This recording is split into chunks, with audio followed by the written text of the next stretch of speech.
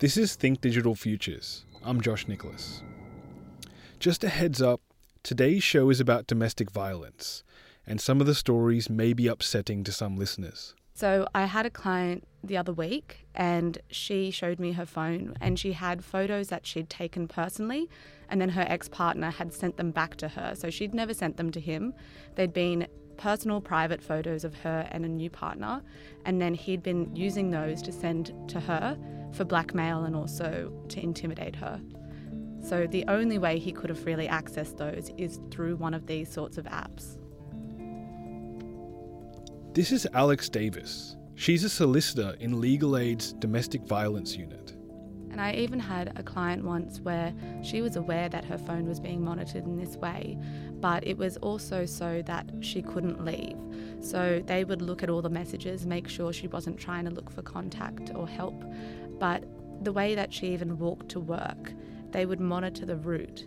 And if she deviated from that route, they would go and pick her up and question her and want answers as to why she wasn't following the routine that he had in place for her. Usually, leaving a violent relationship and fleeing means that you get some safety. But now we don't have the same spatial boundaries because these sorts of technology enable people to be completely tethered to their ex-partner so that they're always capable of being found. And I had one client, for example, who even fled overseas, and her ex-partner found her when she was doing some yoga next to a river in a completely different country. So those are just a few examples of something that is becoming frightfully common in our new digital age. Domestic violence, of course, is not new. Abusive, intimidating, and controlling behaviour is unfortunately quite prevalent in our society. But technology is allowing all of this to be expressed in scary new ways. Just think about all of the features that you love about your phone, and that really set it apart from what was available 10 years ago. You know, fast internet, GPS, the camera, apps. What if all of this was turned against you? So what kind of impacts does this have on your client? It has a massive impact on them, on their work, their social life, them wanting to leave the home. It also has a huge impact on them mentally because they just don't feel as if they can ever really escape. You know, the omnipresence of technology means that they never feel alone, they never feel safe. I've had some clients who've ended up going back to their ex-partners because they feel so unsafe not knowing what they're going to do, but feeling as if they're being monitored and as if it's safer when they're actually with that partner so they know what's coming next, if you know what I mean. But it really does have a severe impact on them, and I don't think that can be underestimated. So it's not just about the new power and features that our devices have. It's the fact that technology is everywhere. You go to work, there's a computer on your desk. You go to dinner, someone tags you in a photo. It's never been easier to invade someone's privacy. The first client that presented to me a few years ago with this issue, she went to a number of services that didn't believe her. They didn't think that these sorts of things were possible through technology. And so that made her even less safe because people didn't take the risk seriously because it seems like something that would be far-fetched or in a Bond movie, but it's actually something that's really easy to do. You don't need any expertise, you just need a bit of money to be able to pay for it, and sometimes access to the phone to actually put it on or access to the computer. How can you tell? Like how can if you're a person who suspects, how can you tell that this could be happening? It's usually a gut instinct rather than something you can find on your phone. I've had some people who've had some success going to, for example, an Apple store or to a technology expert to have a phone or a device scanned, but those things can cost money. So often the way that people find out is weird things start happening. So the perpetrator or the person that they've escaped from will start turning up or sending them strange messages. They might have conversations with them where they start alluding to things that they weren't around to hear. So how could they possibly know that information? Often the person who's best able to detect the level of risk or to know that something's wrong is the person who was in a relationship with that person and who's experienced that control. So they really do just need to follow their gut. So this kind of technological abuse is happening, and it appears to be widespread. But what can be done about it? How can you secure yourself and your devices?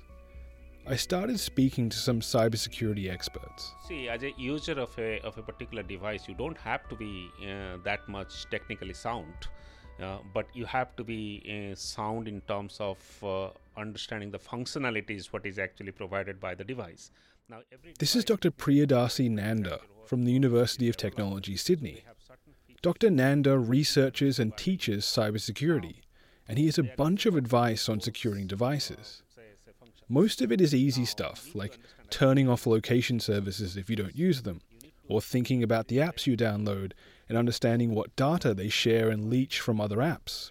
If you don't use it in a way consistent with the recommendation of the technology, so you are definitely exposing a lot of information to the public. You don't need to be as expert as Dr. Nanda or his students to follow most of this. The only problem is, none of it really works against an intimate partner. They're meant to protect you against hackers or the NSA. How do you shield yourself from malicious apps or police your phone's location settings if someone you live with wants to tamper with them? If I was running away from my partner already has my date of birth, my mother's maiden name, all of those details, and that's all that is required for me to call my phone company and ask for a copy of my statement. Yeah. Right? Yeah. And that will tell you everybody that I called, even if the phone was mine and not his. But that's also the same information he would require to reset almost every password you have. Exactly. This is Dr. Bhuva Nayaran. She's also a lecturer at UTS. She studies cyber stalking and cyber bullying. So much of the time when we talk about how you can secure yourself, how you can secure your devices, it's like, don't let your laptop out of your sight. Don't download this thing onto your computer.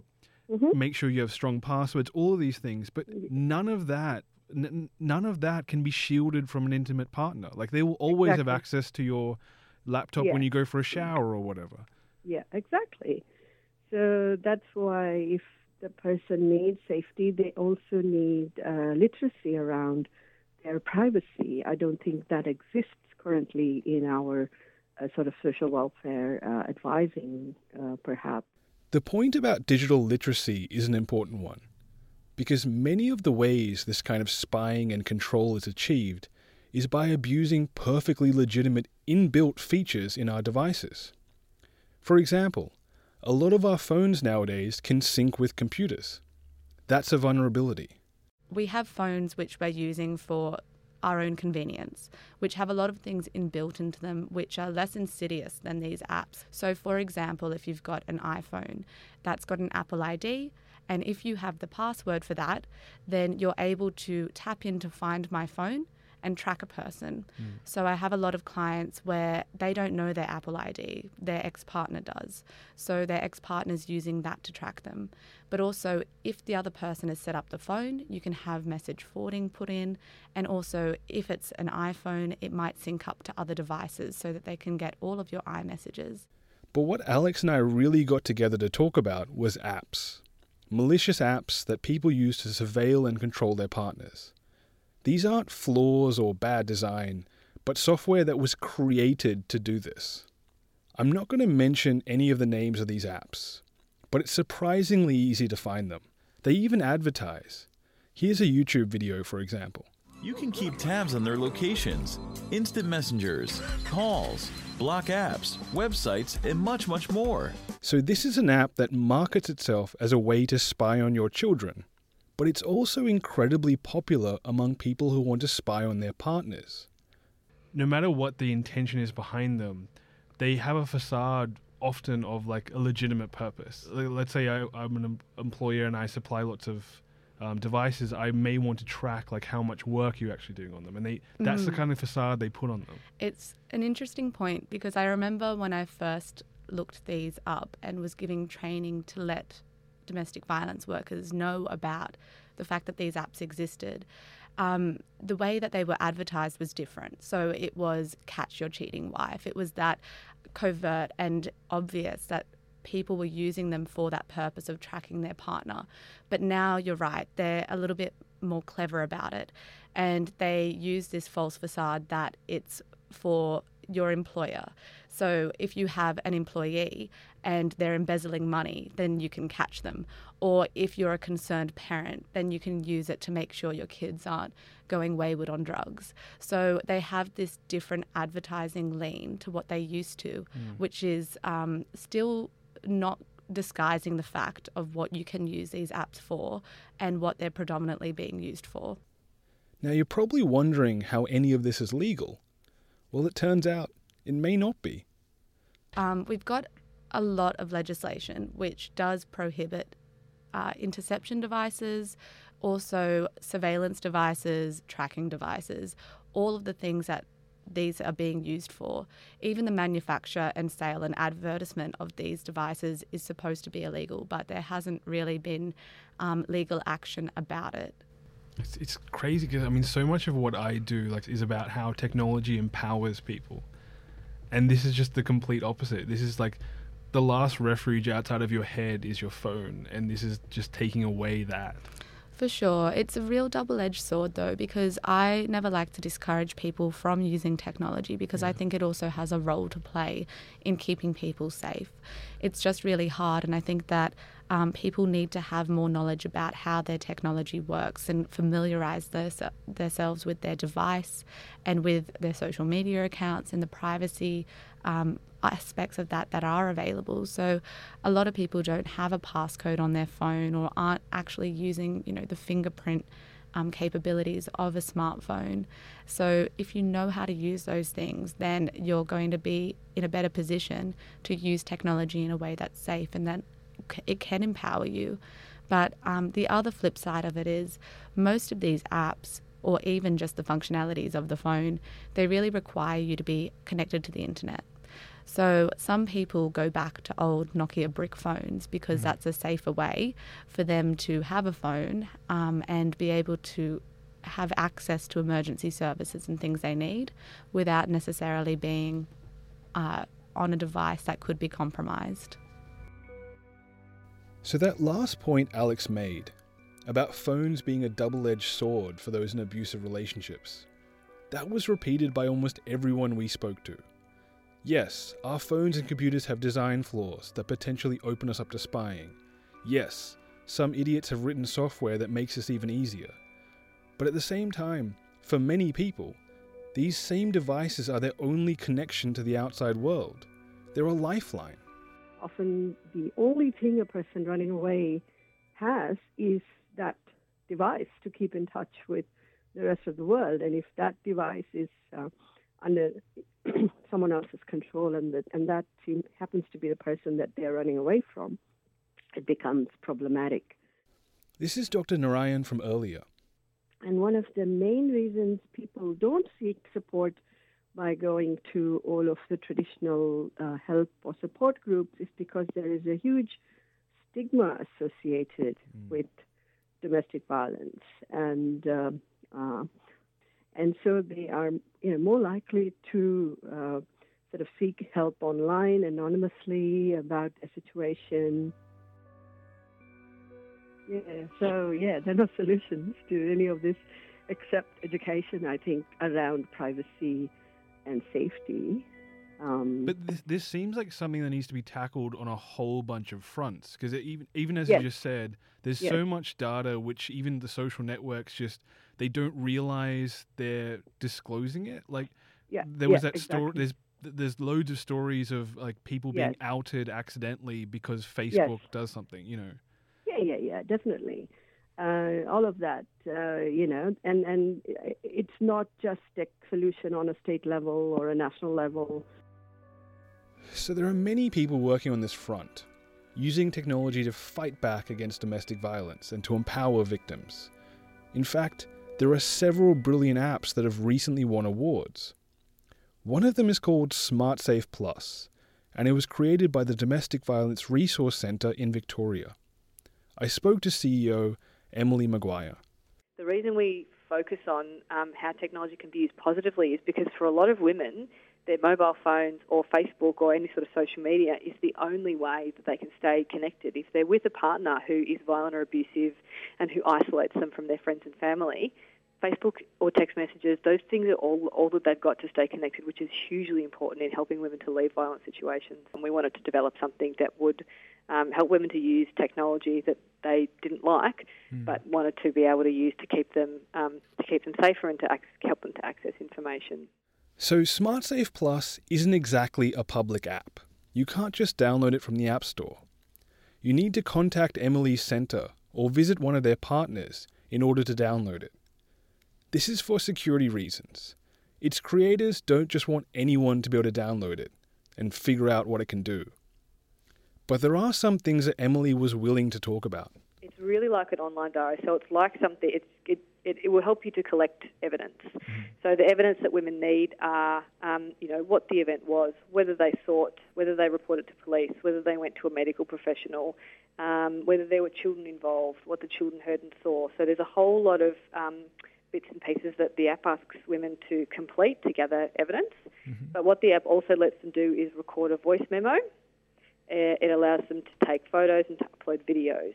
And all of this information is saved off device on the cloud, so for your phone can't be hacked by your partner. If your phone does get hacked by your partner, he's not going to be able to have access to your data because it's safely saved on the cloud.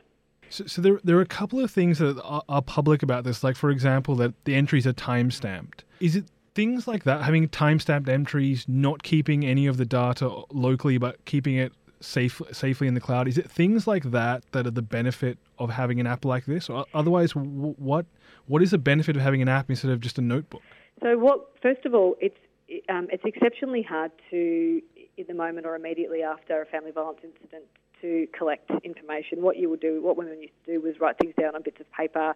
They might have had a notebook, but they wouldn't have known, for example, that they need to write down the time and the date of the incident, and they need to write down whether or not there are any witnesses. So the fact that we've developed this with input and advice from both Victoria Police and magistrates means that police have said to us, this is all of the information that we would ever ask women. If they've collected all of that themselves and are coming to us with it, it makes life so much faster and easier and supports women to work through the system better. The other benefit, I think, as well of this is that it means that women don't have to tell their story over and over and over again. Okay. What they're able to do is they're able to hand over their phone or hand over the evidence. One of the things the app does is allow you to record. This is fantastic for recording yourself after an episode, to get all of the details out there while they're fresh. But it's not designed to document abuse while it is happening. Emily and the centre don't recommend that. And there's another problem here, and it's one of the reasons why SmartSafe probably shouldn't be used outside of Victoria. In many states around Australia, you aren't allowed to record someone without their permission, even if you are doing it to collect evidence. So when I was talking to the lady from Legal Aid, the domestic violence section of Legal Aid, she was saying one of the problems that they're facing is, we all have smartphones. We all can record, even without specialized apps. We can all record everything now, but you aren't allowed to record anything. Like, she's had clients who've tried to record stuff, take it to the police, and then they get in trouble.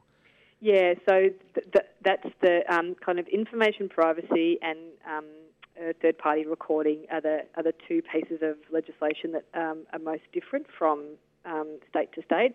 Definitions of family violence and legal definitions of family violence are relatively similar, but you're entirely right.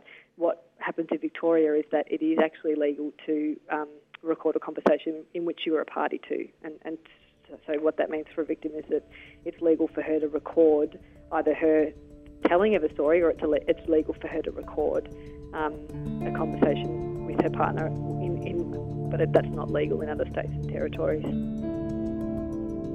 But there are other amazing apps out there aimed at other aspects of this issue. Well, the app, as it currently stands, has a section with quizzes, which allows young people to sort of go through questions to check the status of their relationships, to see questions about friendships, a blog which changes regularly. So there are articles on relationships, on warning signs. So the same with the video. So there are a number of video clips on there that sort of talk to gender stereotypes or what might happen in a relationship, warning signs. And there's a diary section in the app as well where people can just sort of journal for themselves.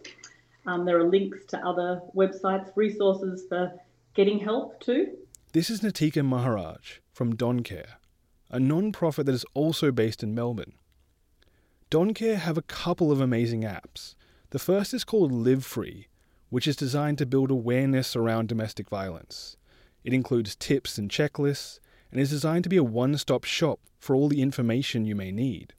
But DonCare recently launched another app called iMatter, which is aimed at younger people, at equipping them to recognize the warning signs of a troubled relationship and what can be done about it. It was really the quizzes that I think really grabbed our attention to begin with. And so there's, the first one here on the app is just like, I guess it's about your relationship with just friends. I think it's just friends. Yes. And so the questions are not even, I don't know what I was expecting with the questions, but the questions are really short and simple. So is it just to kind of get me thinking as a user? Is that the point of it? Just to, if I sit here and I may not have thought about this to begin with? Absolutely, yeah. To start you thinking and to sort of warning signs, because sometimes little things that can be happening in a relationship that are really clear flags, I guess. And we actually run an activity about the red flags in relationships. So it's, is this something where power and control could be becoming part of your relationship? So it's giving them, depending on the score they get, it gives them a bit of a signpost of, how am I sitting here in this relationship? Is this working on equal terms? And some of the questions like, has your friend stopped spending time with friends or family? Like that's something where I guess I could immediately think about whether that applies to me, but then I could also think about, does that apply to my friends? And if it applies to my friends, like then sort of what do I do about it, I guess? Yeah, that's right. So then we do have sections too on what can I do about helping my friend. So then you could go to a blog on what can I do to help them, because this would tell you if there was something that maybe you need to be a little bit, you might be a bit worried and your friend might need a bit of support here. Yeah. We're starting, I feel like we're only just on the cusp of this wave of using technology in this way. Like 1800 Respect has a good list of some apps around Australia that you can download in this space. And even then there's only like 7 or 8 of them and they do very similar things. So I feel like we're only just starting to realize what the power here. Is that right? Absolutely. No, I agree with you. I think there has been traditionally probably a bit of a fear of this space. And especially when it is used to monitor people, to, we see lots of women who are tracked through devices or stalked or have messages that are sent continuously that are really awful. So you see technology used in a really negative and destructive way. So I think it is new for the sector to really be looking at how we can capture this space in a way that is proactive and is really looking to support people. If we look at domestic violence, I think, we haven't really worked out how to stop it. But if we could work out how to really empower people, everyday people in the community as what I call upstanders, so rather than being a bystander and letting things happen, but we're empowering people around the community to sort of play a part, have a voice, have a say, and then the norm of what is okay starts to shift. And then we start to get change. So I think building on what works, we have young people acting in a way that is supportive of healthy, positive relationships. They're saying, actually, this is what I want, this is what I deserve, and they're acting in a way to support each other to have that. That's when I think things start to change.